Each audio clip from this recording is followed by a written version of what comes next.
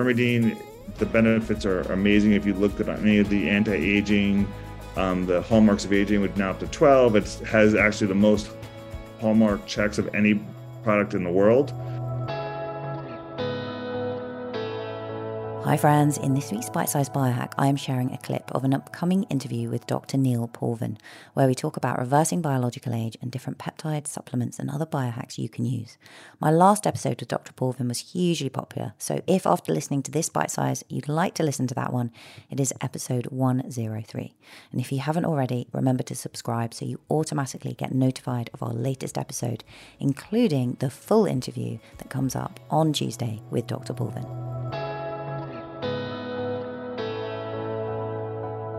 What would you advise in terms of optimizing for NAD?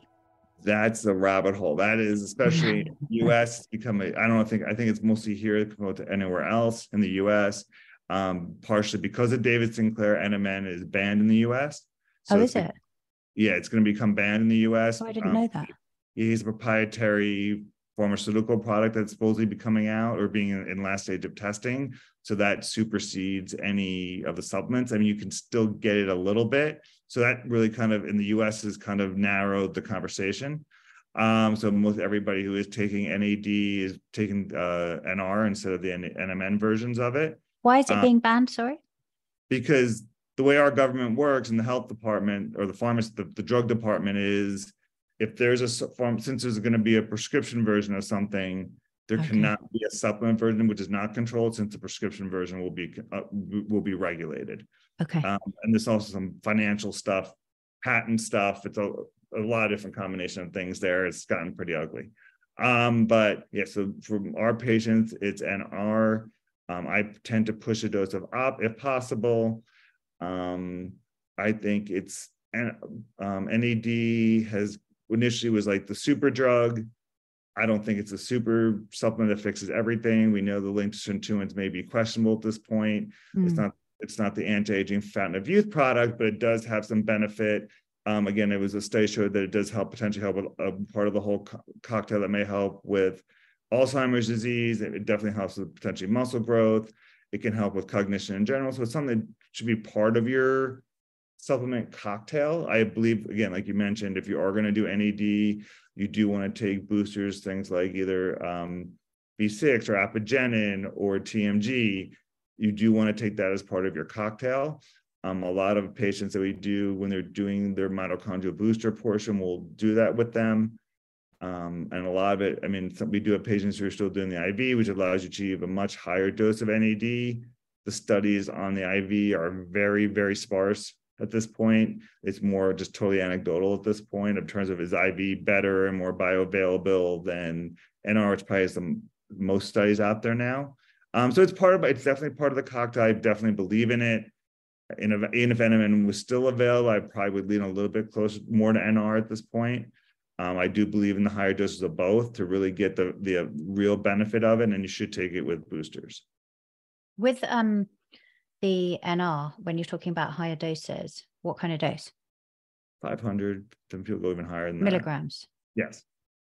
Okay. And with NMN, what dose? I know you can't use that much in the US now. I'm trying to think about it. I mean, I pushed it. I mean, there are people taking 250, 500. Some people are taking up to 1,000.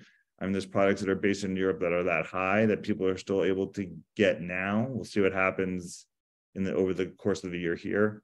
There's a couple of really good products in Europe that are actually probably better than what's made in the US of NMN. Okay. And then Spermidine as well. Can you talk a little bit about the benefits of Spermidine? Sure. I mean, I love Spermidine. I think it's part of my core protocol with most patients. Spermidine, the only thing I'll say is the downside is if you are allergic to gluten, make sure that you talk to your doctor about it before you go on it. But otherwise, I mean, Spermidine, the benefits are amazing. If you look at any of the anti-aging, the hallmarks of aging with now up to 12, it has actually the most hallmark checks of any product in the world, even more than rapamycin at this point. So it's something that patients, if you're looking to be healthy or anti-aging biohacker, it's something that you definitely want to look into adding to your regime.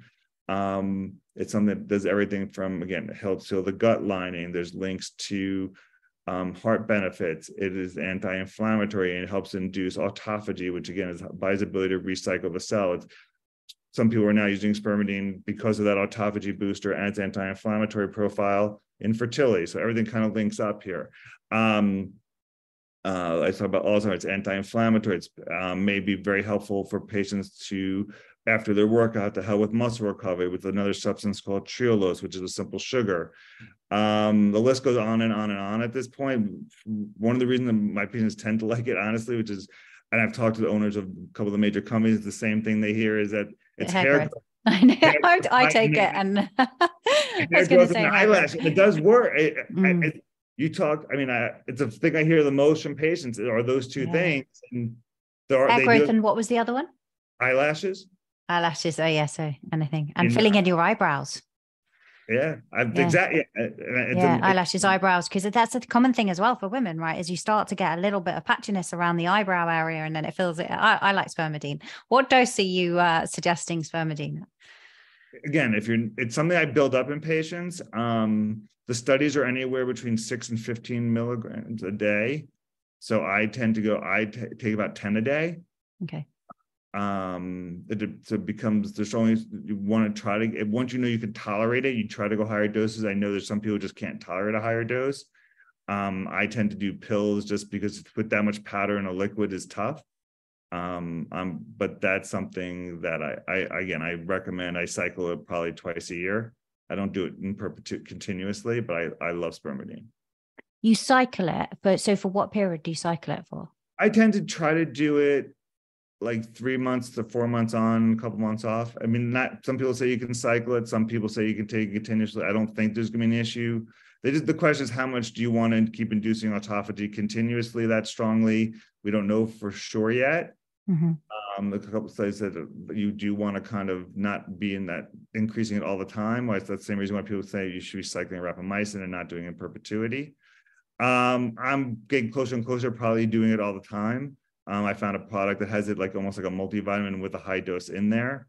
So it makes it easier for me to take. Again, I'm a bad pill taker. I'll take 3 or 4 things. I don't want to take 21 pills and 3 shots a day. It's just not in my schedule. But spermidine is definitely like top 5 for me. Thank you for listening to today's show and for your interest in health optimization for high performance. If you're new to my podcast, you may be interested to know that you can get a free health score and report complete with personalized recommendations on how to optimize your sleep, nutrition, fitness, and resilience in the top link in the show notes below. I hope you enjoyed this episode. Links to everything we talked about are also in the show notes. And if you enjoyed today's show, please subscribe for more.